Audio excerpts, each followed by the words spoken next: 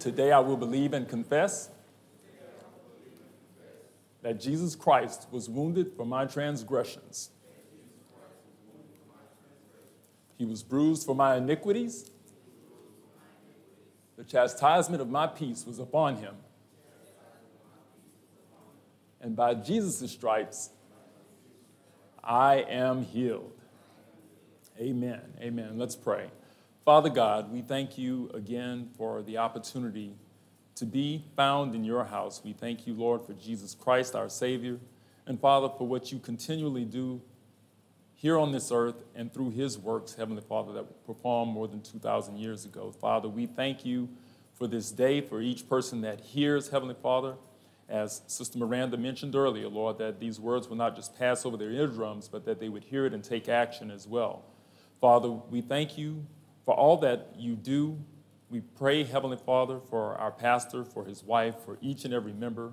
And Lord, we thank you during this time, Heavenly Father, that again, our church will be edified and that each of us, Heavenly Father, will be strengthened in one way or another. We give you all praise, honor, and glory. In Jesus' name we pray. Amen. So this morning, the message that I have, I want to just first ask a couple questions and hope that we can ponder those and maybe it gets us started in the direction that God kind of brought me to get to this point in this message. So the first question I'm going to ask is, how do you feel when you see people out begging for money? When people are in need, what does that invoke on the inside of you? If you were like me, I always kind of would look at that from a different perspective when I was younger in life. I was kind of like everybody else, get a job and all that stuff. Now I look at it a little bit different because of Jesus Christ and because of what God has done for me. Do we see that when we're in those situations where either, and not so much someone begging, but when someone needs help, whatever that might be, someone on the side of the road, or someone asks for something to eat, do we see it as a nuisance? Or he's just trying to scam me? And sometimes you may need to be careful because that could be a case. However, is it also an opportunity for us to deliver God's love to other human beings, which is what he has called us towards? So in this message, what I want to do is try to reveal God's humanity through our Savior, Jesus Christ. I think it's important that we recognize that because I know as a child, I always thought of God as this guy that, if you didn't do this, he was going to get you. And, if you told a lie, he was going to strike you down and all of those types of things. And as I've gotten to know him better and as I've learned more, I recognize that that's not necessarily how he does it, because if that was the case, we'd all have a big burn mark across our head from being struck down for lying or for whatever else it is that we've done. So I want to try to talk a bit about God's humanity. And so today's message is entitled God's Human Touch. God's Human Touch. And so I want to talk a little bit about that. I believe that God, he is both just and he's compassionate. And he reveals that to us through the life of Jesus Christ. So the first scripture that I want to go to is Mark chapter 14, verse 62. Mark 14, verse 62. When you get it, say amen. I heard one amen. I heard another. I guess that means it's time for us to go ahead and read it. So it says, so basically, I'll give a little clarity for where we are right here for Mark 14:62. Basically, Jesus is going through his trial time, right? And they're asking him these questions, and Jesus really isn't responding until the high priest asks him, art thou the Christ, the Son of the Blessed, or the Son of God? And then Jesus said, as we see in Mark 14:62, and Jesus said, I am, and ye shall see the Son of Man sitting on the right hand of power and coming in the clouds of heaven. So many times I've talked to people, I've had people where we've had conversation, And many times, sometimes it's usually people that I've spoken to that don't really believe in God, or they say, well, Jesus never said that he was God. But right here, the high priest asked him a question. He said, but he held his peace, and this is the scripture before, but he held his peace, answering nothing. Again, the high priest asked him and said unto him, art thou the Christ, the Son of the Blessed, or the Son of God? Jesus said, I am. So, because Jesus didn't say, I am, basically what the high priest said, which was, I'm the Christ, I'm the Son of God, does that mean that he didn't? So what I believe is that if I have to tell somebody that I am a certain thing, I probably am not. Give you an example. Many of you know I'm a basketball fan. So there's this great debate about LeBron James and Michael Jordan. Who's the greatest? Is it Kareem? Is it this one? Is it Wilt? I totally believe, and I always have believed, that if I have to come and tell you that I'm the greatest, or I'm this or that, or if Jesus had to come and say that he's God, he had to come and convince you, his life convinced people. In the same way, these guys on the court, and everybody's, this isn't to say if you're a LeBron fan or a Michael fan or a Wilt fan or whatever, that one is worse than the other. However, I do believe if either of those guys has to come out and say, well, yes, I'm the greatest, you're rattling your own saber now. You're tooting your own horn. So the common thought is that the greatest compliment that you can get is from those that you compete against. So usually those people, if you're that great, they're going to say, oh, well, yeah, that guy there. You don't have to come out and say it. So Jesus wasn't walking around, even though there were many instances where Jesus showed that he was God, and he said, yes, I am he, and he told his disciples, when they talked that, yeah, I'm God, but keep that down. You don't need to say that right now. My time has not come. So Jesus did those things. He knew who he was, but it wasn't time for him to come out and say it publicly so much, even though he did acknowledge, and people were ready to kill him because he acknowledged that he was God. No, he didn't come out and say, yes, I'm Jesus, I'm God's son, I'm this, that, and the other, in that fashion where he walked around daily saying that. But yes, there were times where he said it, and we see it right here. So we see that God was on earth through Jesus Christ, and he was God, and he proved many times that he was God. He raised Lazarus. He healed the woman with the issue of blood. He healed so many people that the Bible says that if we put all the things if we tried to put all these things in a book, we couldn't. He healed blind people, gave them their sight back. People couldn't hear. He gave them their hearing back. So many things that he did, many which probably are not even written in here. It says everywhere he went, he healed people. So because of that, we see that Jesus is God and vice versa. Now, how all that works with the Trinity, I cannot explain all of that. However, we know that through all of the prophets and through all of the things that go on, that Jesus is God. So we see here Jesus declares that he's God.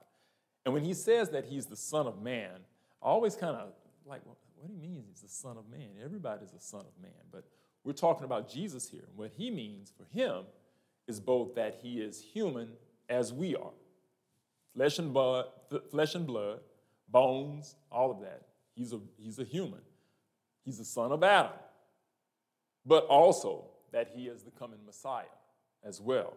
He's the Son of Man. He's son of Adam, but he's also God. And he has been given authority by the Most High.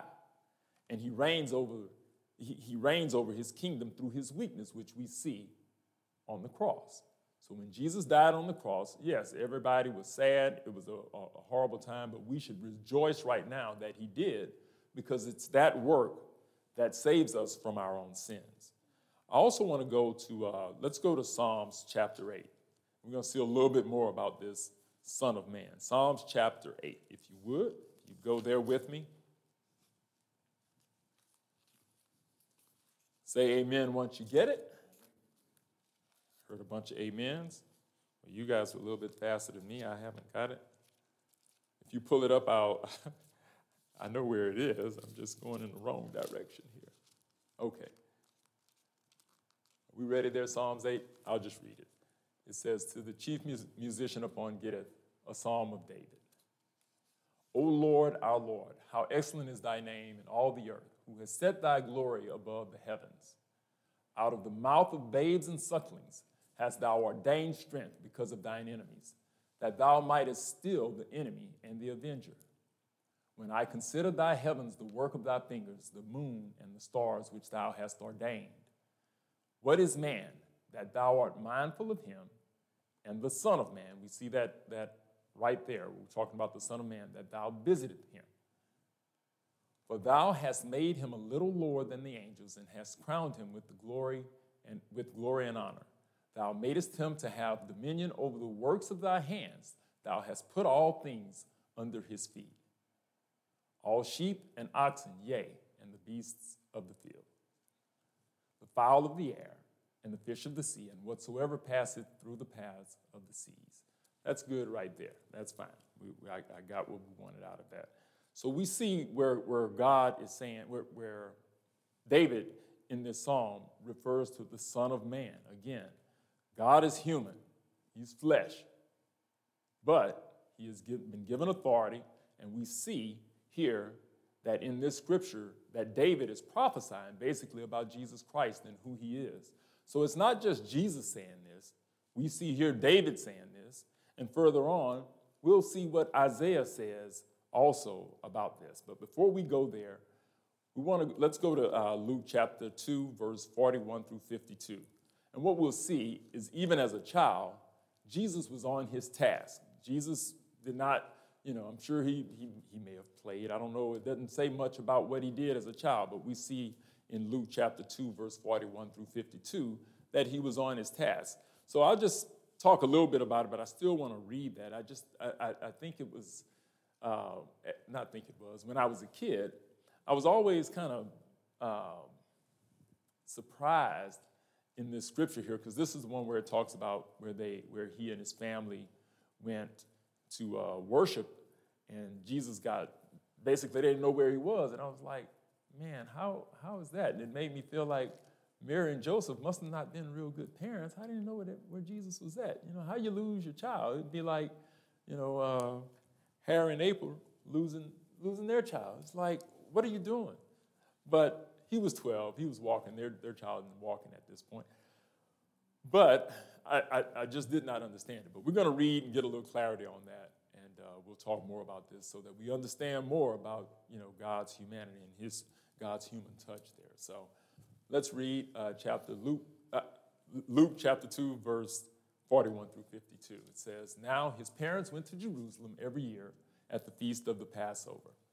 And when he was 12 years old, they went up to Jerusalem after the custom of the feast. And when they had fulfilled the days as they returned, the child Jesus tarried behind in Jerusalem, and Joseph and his mother knew not of it. But they, supposing him to have been in the company, went a day's journey, and they sought him among their kinsfolk and acquaintances. So before we go further, you can keep it right there. So basically what I was saying about how did they lose their child. So basically Jesus was, his parents thought that Jesus was with his kinfolk, So they had a large company. There was a lot of people. It wasn't like it was just 2 or 3 of them walking. And, we left our child in the temple. There was a bunch of them. They figured, he's with his cousins or whoever else were with them. So anyway, that's the clarity that I've received a long time ago after reading this. So verse 45, and when they found him not, they turned back again to Jerusalem, seeking him. And it came to pass that after 3 days they found him in the temple, sitting in the midst of the doctors, both hearing them and asking them questions. He's 12 years old. And all that heard him were astonished at his understanding and answers. And when they saw him, they were amazed. And his mother said unto him, Son, why hast thou thus dealt with us? Behold, thy father and I have sought thee sorrowing. And he said unto them, How is it that ye sought me? Wist ye not that I must be about my father's business? And they understood not the saying which he spake unto them. And he went down with them and came to Nazareth and was subject unto them. But his mother kept all these sayings in her heart. Okay, so, and Jesus increased in wisdom and stature in favor with God and men. So, okay, you see that Mary was speaking to Jesus when they found him. You know, they were amazed at what he was doing. They were sorrowful because you can imagine if you hadn't seen your child in 3 days and you went back to get him, and when you saw him, you would be pretty excited that you found him, right? So Mary is talking to him, but one thing that was interesting to me is that Joseph, you didn't hear him saying anything. And that Jesus said, you know, hey, I'm about my Father's business. So Joseph, from what I understand, was a carpenter and, you know, probably taught his children the trade, probably taught Jesus some things as well.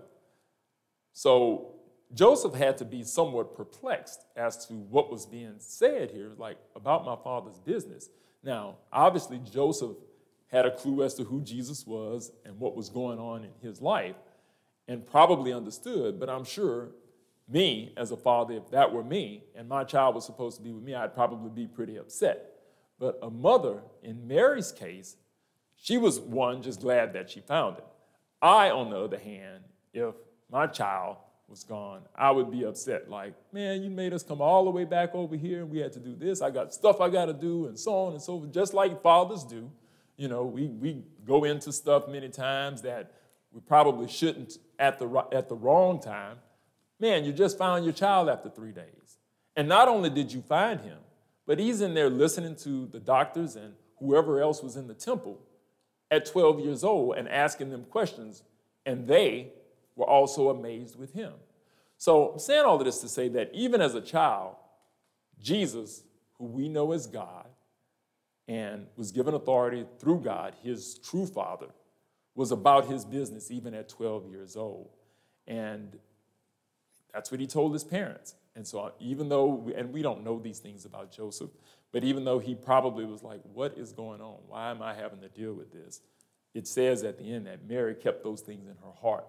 And she understood that there was something special, obviously, about this child, as the scriptures tell us. The next thing, so I'm sorry. So we talked about that. So it says, the next thing that I want to deal with is as we move from that, we saw that Jesus was about his business during that time. But when Jesus was crucified, he said something that was very interesting. And as he was about to die, his last words were, "It is finished." So they gave Jesus vinegar when he was up on the cross. So we see here at 12 years old, Jesus saying that I'm about my Father's business. We also see Jesus on the cross right before he's about to die saying, "It is finished." So what "it" was Jesus speaking of? So I believe, obviously, that Jesus was speaking of his mission here on earth, obviously, because he had died and was crucified, but also the fact that he had done what he was supposed to do to satisfy the law of God here on earth. And many times, what happens is when I talk to people, especially when we kind of get deep in the conversation about Jesus and the Old Testament, well, Jesus did away with the Old Testament is what I hear a lot of people saying. And that's not true. Jesus fulfilled the Old Testament through his death, through his works, through all of the things that the prophets prophesied about Jesus. Jesus fulfilled it. He completed his mission. He said it right before he died. He said, "It is finished." And the scripture says that he gave up the ghost. He was done. He finished what he needed to complete here in human form as a man on earth. And it was a good thing that he did, as I said earlier. So we recognize that through God's humanity, we are saved. And the scripture says in John 3:16, that God so loved the world that he gave his only begotten Son, that whomsoever believeth on him should not perish but have everlasting life. God fulfilled that on the cross. He fulfilled all of those things through what he did when he was here. And the great thing about it is that we, as I talked a little bit about last time that I was up here, we can repent and we can come to him and we can grow as a result of that because of what God did through Jesus Christ as a human being. So the next thing that I want to talk about a little bit here in our message is the Bible says in Matthew chapter 11, verse 28 through 30. I don't think I gave that to you, so you don't even need to worry about going there. It says, come unto me, all ye that labor. Let me get there because I want to read it. I'm sorry. Give me 1 second here. I want to read it and make sure that I'm getting everything in there. It's not a long, okay. 1 second. Okay, here we are. Matthew 11:28. Okay, so I'm going to read it to you. It says, come unto me, all ye that labor and are heavy laden, and I will give you rest. Take my yoke upon you and learn of me, for I am meek and lowly, not puffed up, not proud, but I am meek and lowly in heart. And ye shall find rest unto your souls, for my yoke is easy and my burden is light. So our relationship with Jesus Christ is kind of summed up in this as well. So when Jesus said this scripture, the people he was talking to, these are people that farmed. They probably had animals. They did manual labor, many of them. And what he was talking about, this yoke, I kind of did not understand it, but a yoke, for anybody that has been on a farm, especially an older farm, my grandparents had horses and cows and all of those things. You take this yoke and you put it around their neck, and sometimes there was a double yoke.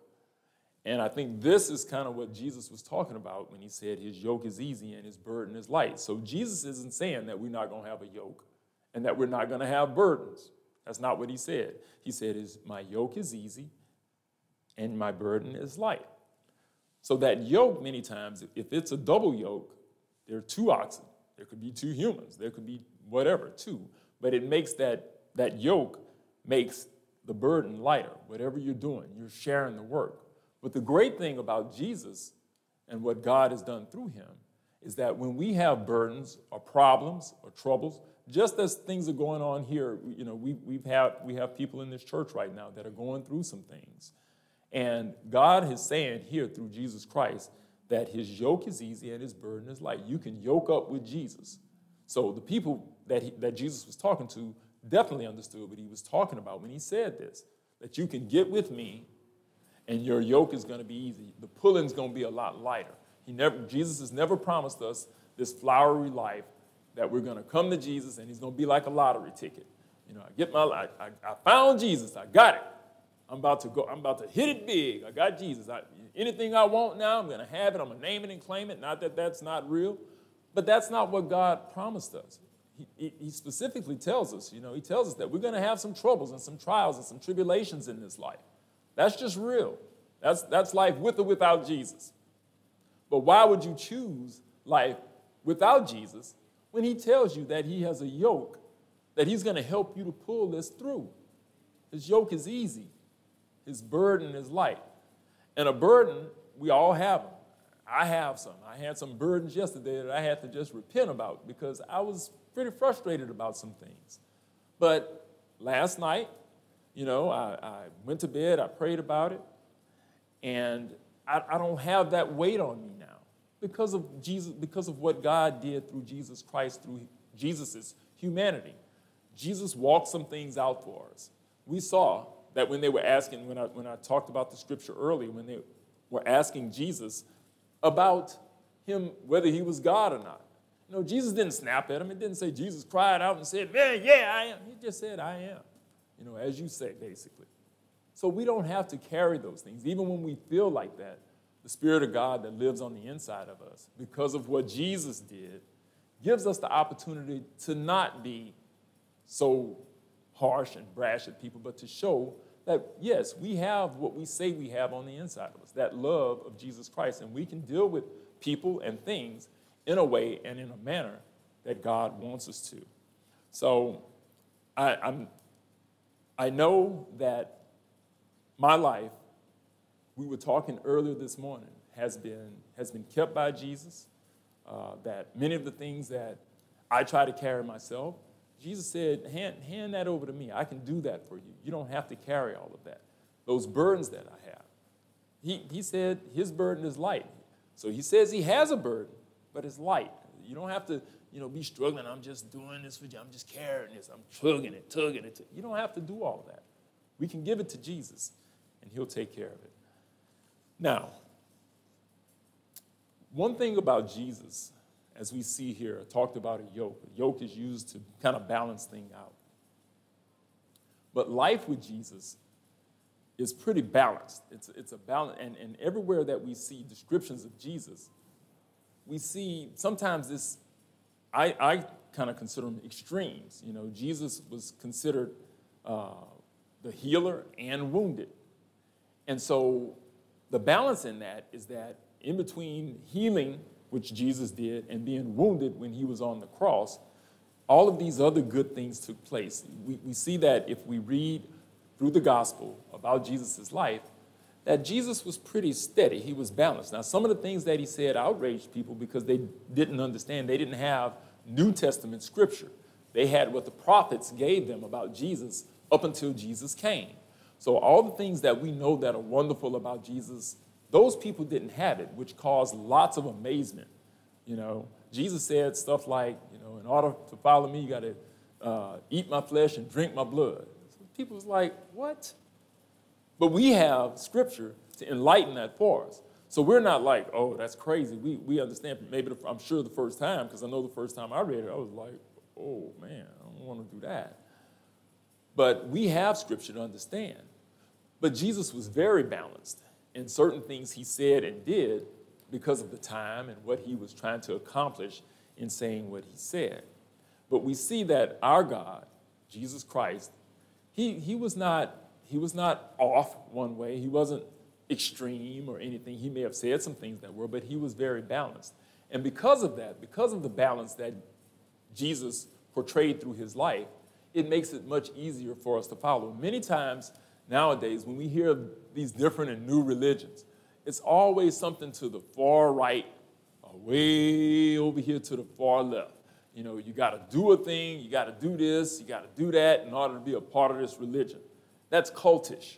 Whenever people are forcing you or you got to do this in order to be, Now, there are certain things of any group or club or organization that you have to fulfill, right? So if you're in a Greek organization or whatever it is that you're a part of, there's certain things you have to fulfill, and if you don't fulfill those things, okay, you got. But when it becomes stuff that disassociates you from your family, you got to come over here in the woods with us for 3 months in order to get this initiation to do blah, blah, blah, blah, blah. I'm like, really? I just want to serve God. I'm just trying to find God. I'm not trying to be Grizzly Adams or Daniel Boone. I just want to serve God. Or, to the degree that, well, man, in order for you to be with us, you got to go and mess this house up and do this. Jesus is very balanced. Yes, Jesus gave us some things that we needed to do. But if you don't want to, Jesus, he tells us, the Bible tells us what happens when we don't do things in accordance with the way he says do them. But he's not, he loves the world. God says it's his will that all men be saved. So he wants us to all be saved. But he doesn't say, okay, if you don't come in here, I'm just going to completely destroy you on earth. No, the Bible says that God is slack. He gives us time. He wants all men to come into the knowledge of him, into the knowledge of the beloved. But if we don't, that's a decision that we make. And as a result of that, as a result of the sins that Adam had, what happened in the garden, there were certain things that were set off. And God didn't, in his original design, it was not for sin to be in the world. But we made a choice as human beings that set off a whole bunch of things in motion. So a lot of times people are saying things like, well, if God is this, then why that? If God is so good, why all this evil? Well, God didn't bring the evil. He didn't. People will make statements that, well, if God is so good, why didn't he do this? Why does this child have this disability? Or why does this person have this ailment? God, the adversary brought about those things. Nowhere do you see before the fall that God set some type of sin thing up or whatever. Once sin entered the world, that's when a whole plethora of things just exploded that took us on the route that we're on, which is why, again, Jesus came. And God gave us Jesus God's human touch, so that we recognize that God is good and that he wants us to be reconciled unto him. With that said, that God is good, I want to talk just a bit. I want to go to the book of Isaiah, Isaiah chapter 53 and 1. And what we'll see in there is kind of what Jesus was about. Isaiah chapter 53, verse 1. Let's go there. Let me know when you get there. And what we'll see is that Isaiah, about 750 years before Jesus stepped on the scene, Isaiah gives us some insight as to who the Messiah was going to be. This is 750 years before. So obviously the Bible points us, the whole Bible points us to the works of Jesus. It gives us God's character. And as we read it and start understanding it, we see what God is about. And we see that, again, through Jesus' life and his death on the cross. But this is going to tell us a little bit about the character of God, of Jesus here. So Isaiah 53:1, and I'm going to get here because sometimes when I read what I have on my paper, for some reason, it's a little odd, even though it says it comes from King James Version. All right, so I'm going to read Isaiah chapter 53, verse 1. It says, "Who hath believed our report? And to whom is the arm of the Lord revealed? For he shall grow up before him as a tender plant and as a root out of a dry ground. He hath no form nor comeliness, and when we shall see him, there is no beauty that we should desire him." Now, this is Isaiah speaking of Jesus. It says, "He is despised and rejected of men, a man of sorrows and acquainted with grief. And he hid, as it were, our faces from him. He was despised, and we esteemed him not. Surely he hath borne our griefs and carried our sorrows, yet we did esteem him stricken, smitten of God, and afflicted." But here it says, but he was wounded for our transgressions, he was bruised for our iniquities. The chastisement of our peace was upon him, and with his stripes we are healed. All we like sheep have gone astray. We have turned every one to his own way, and the Lord hath laid on him the iniquity of us all of our sin. He was oppressed and he was afflicted, yet he opened not his mouth. He is brought as a lamb to the slaughter, and as a sheep before her shearers is dumb, so he opened not his mouth. He was taken from prison and from judgment, and who shall declare his generation? For he was cut off out of the land of the living. For the transgression of my people was he stricken. That tells us a bit about who Jesus was. As we read in our before we get started with our message about Jesus being wounded for our transgressions, bruised for our iniquities, this was prophesied 700 and some odd years before Jesus ever came on the scene. So many times we'll talk to people that'll say, well, this Bible, it's just a bunch of made-up stories. It's not real. It's incongruent. It just doesn't make sense.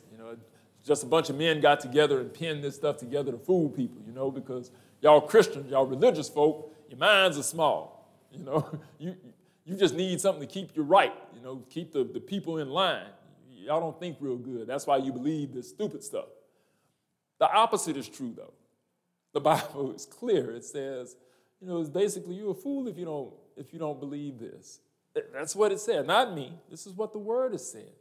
So if you're studying this Word, if you're seeking it, you're on the right path, because it's a fool who says in his heart that there is no God. There is one. All this stuff here, and it's corroborated many other times. There's many other texts, many other books that may or may not be in line with what the Bible says, but these are not fictional people. Isaiah is not fictional. There's a whole war going on. I think I mentioned that last. A whole war going on that has the attention of the world because of Abraham. Yeah, because of the Jews and the Arabs. They're fighting right now, and it says that's going to go on forever until Jesus comes back. Now, most people will say, we're going to have peace in the Middle East. I hope so. But that's not what this declares. And so I'm saying all of that to say that this word is real. Isaiah was a real person. If you ask anybody that knows, that lives in those regions where Isaiah and Jesus and Abraham, Moses, and all these people were from, they will tell you yes. See, we here in the West, especially here in America, 200 years is a long time. You know, it's a long time. It's really not. There are people in China, they know their people back from 2, 3, 4,000 years ago, by name, written out. So for us, when you hear the argument that this scripture isn't real, and this Jesus that we're talking about who was wounded for our transgressions and bruised for our iniquities, that he didn't exist, this is just made up. These are not nursery rhymes. This isn't once upon a time. This isn't, well, you know, we just made up. All this stuff corroborates itself. It corroborates itself according to the Bible, even though it may not be, the Bible may not be written totally chronologically, but it is factual. This is not play stuff. So as we see, 750 years before Isaiah prophesying about Jesus and who he is and what he would go through, it's, again, Isaiah, even before Jesus came.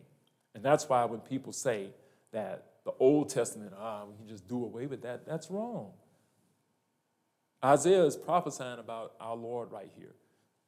This is God giving us an opportunity through the writings of Isaiah to show us that he has compassion, and he will have even more once the Messiah is here, and we will see it.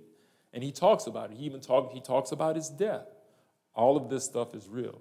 And we have plenty right to recognize and understand that it's real and it's God's human touch that we need and that we need to seek as we go through things, right? So I'm going to also read here another scripture in Isaiah. That's Isaiah chapter 9, verse 6 through 7. Again, another prophecy of Isaiah. Isaiah chapter 9,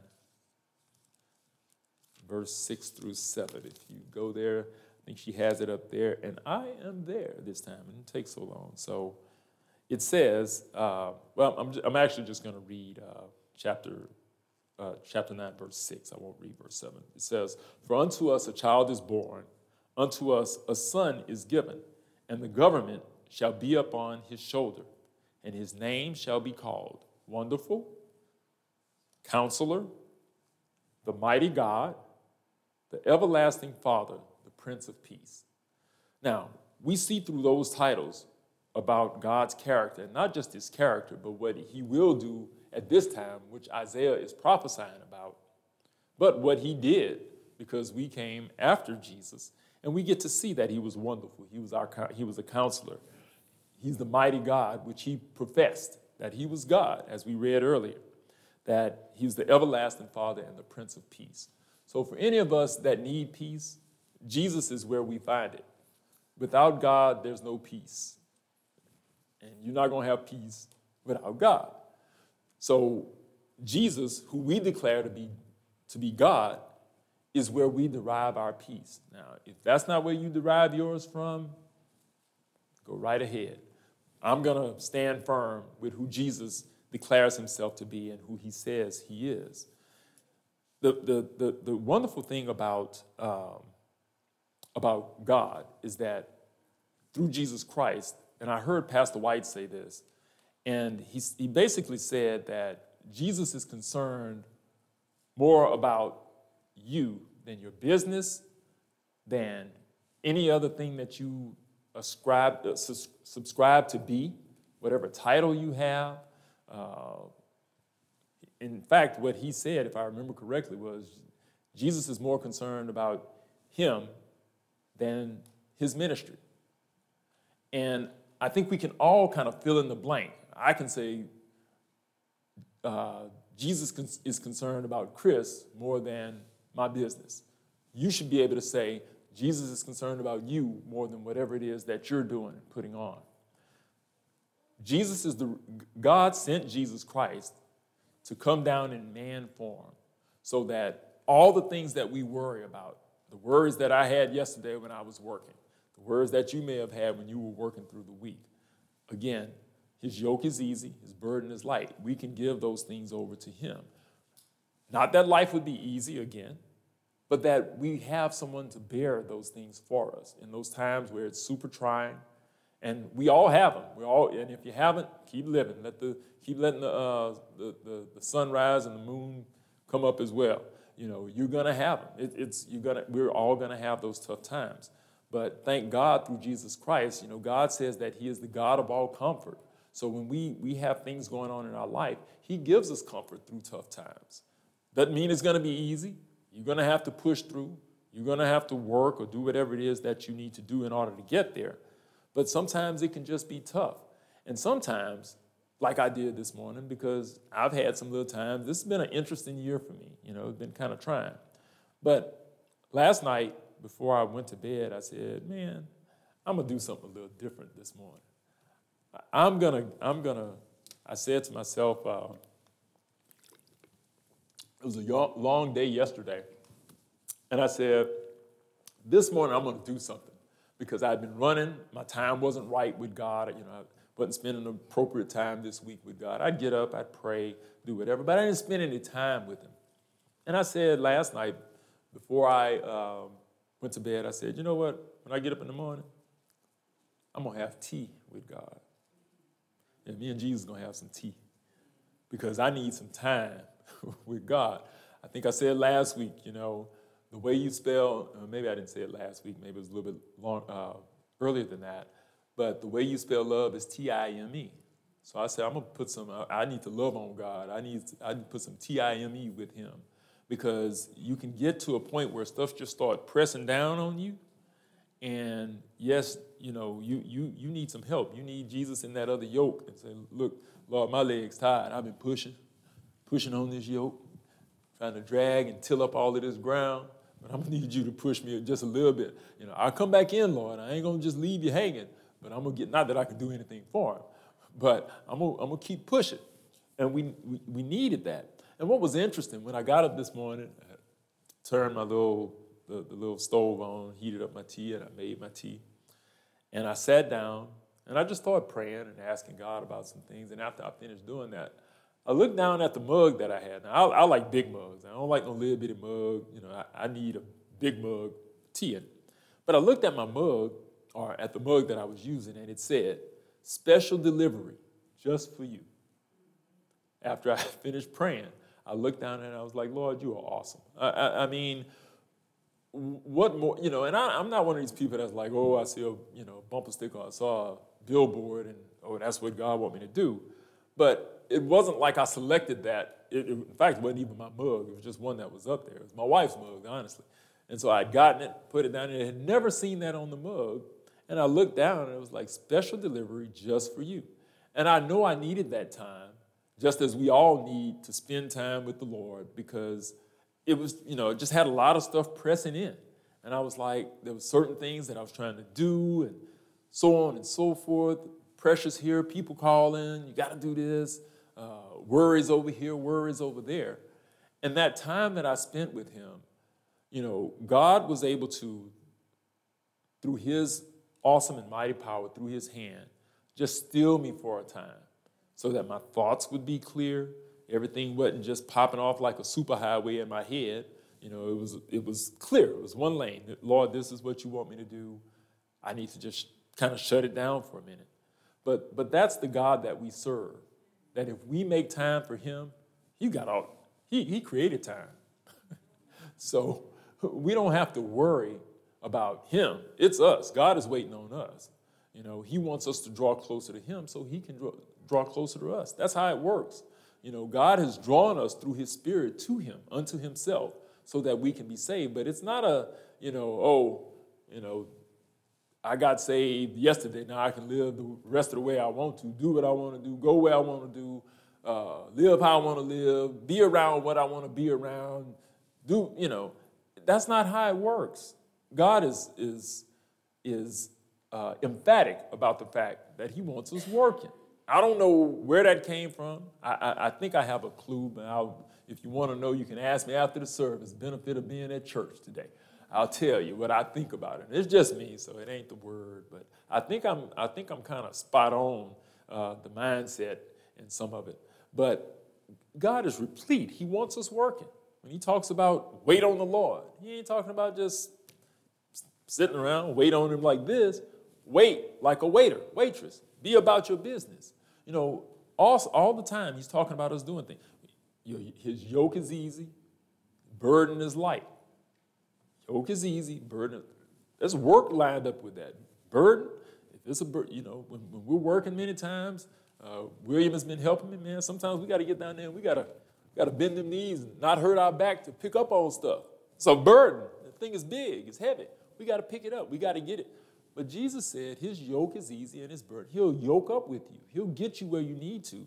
But again, we have to make certain that we recognize what God's purpose was when he sent Jesus here to do what he did. I'm gonna do this, and I'm kind of going off script, but I'm gonna do this anyway. I talked earlier about God being balanced, and one of my favorite songs is a song written by C.C. Winans, and the name of the song is called "One and the Same." And I would listen to the song, and I always liked the song, but the more I listened to it, the more I was like, this is so true. So what I'm going to do is, I'm just going to read the words, because I don't sing well enough to sing like C.C. Winans. But I want you to just kind of listen, because it does. It kind of talks a little bit about who God is, and whenever I'm thinking of him, many times this song would come to mind. So I'm just going to read the words to you. It says, the words of the song says, "How can I begin to speak about a God that I can never comprehend, so high and mighty and yet closer than a friend?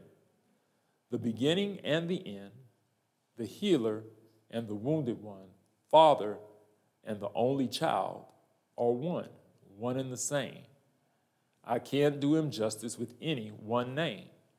He's the holy God of heaven and the humble man who bore my shame. They are one and the same."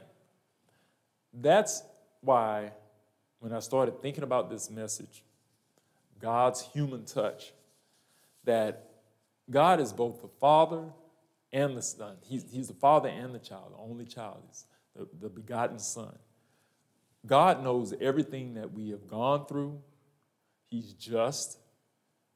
Even though God has given us a whole Bible, whole book for us to learn about him, has given us the opportunity to pray and seek him, we still don't totally understand everything. We never will. Our minds aren't big enough to comprehend him. However, God has given us this book that if we read it, God will assuredly put us on the path, not just read it, but read it and gain understanding, which means you have to read it more than once. You got to stay on it. You got to dig.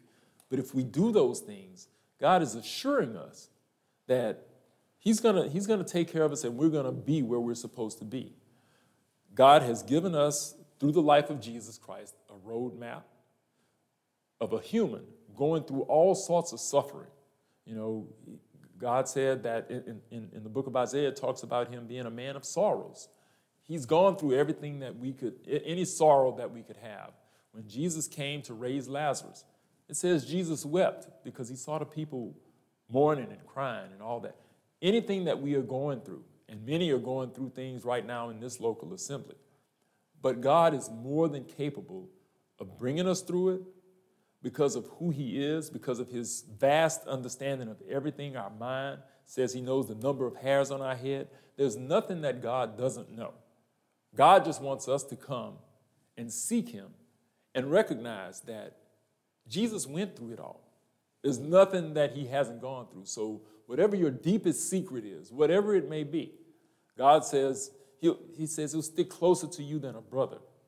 He's a friend that'll stick closer than a brother. So there's certain things I know in my life that, man, I'm not telling y'all none of whatever that certain thing is. I'm just not. I'm not that comfortable. I always say that the only secret that you have is the one you keep. And there's certain things that I ain't telling nobody, not even my wife. You don't need to know that. However, because of God's human touch, because of Jesus Christ, I can go to Jesus. I can go in the closet. I can go wherever. I can drive off and sit in my truck and put my head down and say, Jesus, that was messed up. You're going to have to help me get over that, Father, because I just can't do it. You said that you went through it. You dealt with that, so you know that pain. Lord, I have this pain, but you're going to have to help me to get through it. That's the only way that we will ever overcome many of the things that are deep-seated in our lives. Little bitty secrets. When you was a little bitty kid, or you was a teenager, or you were a young adult, or you're an adult, or an older adult, or you're a seasoned adult. There are things that go on that you just don't want to tell anybody. And I know I have those things. The ones that I can remember, I've prayed about them, and I've tried to repent. And some of those things, they keep kind of recurring. It's just a trick of the adversary, because he's always on the loose, always doing things. If he tried to kill Jesus, he's definitely going to try to kill us. That's just his way. The thief, as the adversary, comes to steal, kill, and destroy. Jesus came so we could have life and have it more abundantly. The adversary is, always walking around like a roaring lion, seeking whom he can devour. That's what he wants to do. He wants to tear your life up. Now, as you're going through those things, we have to recognize where our security is, where our umbrella is, and that's through Jesus. And because, again, he's overcome everything, because he is the one that is both lion and lamb, that he can rule over and keep you, but he also was humble enough to lay his life down for each of us. That seems like the type of person that I want to be around. That when I need compassion, he's already proven it. When I need strength, he's over here as a lion. I don't have to worry. And so for me, there's certain things that I try to avail my mind to, that when I'm looking at those things, that it builds up the strength in me. And so there's certain things that as I peruse or do research, that I recognize that keeps me focused on the truth of the Word and the truth of the whole entire Bible. Because again, the adversary is always going to try to keep us in confusion. He's always, when you're at your lowest, going to send this thought that you don't want to take that thought captive. You want to take captive the thoughts that God has given us to keep you built up. And so it's imperative that the things that you put in your mind, that when people are talking to you about your God is not true, or when you're hearing things on TV or radio or whatever you're listening to, I've come to a place where the majority of the things that I'm listening to, I try to put aside all of the negative now. Because there's so much. You just walk outside, there's negative. Trying to go to sleep. Last night, I'm in the bed. People out doing donuts. I call 911. Hey, they out doing donuts. Oh, yeah, we've gotten calls all over the city because they out doing donuts. Thank you for calling. And the lady sounded exasperated. She had gotten so many calls. There's just craziness all over the place.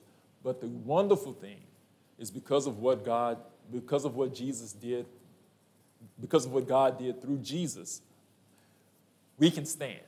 And we can stand and recognize that we are protected, that God loves us, and that because God was a human through Jesus Christ, that we don't have to fret, that we live a lifestyle. Our lifestyle basically leads to eternal life as a Christian.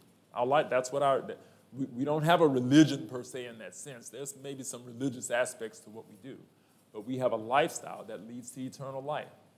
And the wonderful thing about that is that it gives us so much freedom to do so many things. And God wants us in so many places, which I didn't understand as a kid.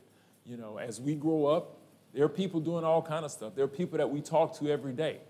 God, how are people going to hear unless there's someone to deliver a message to them? God wants us in the midst of people so that they can know more about him.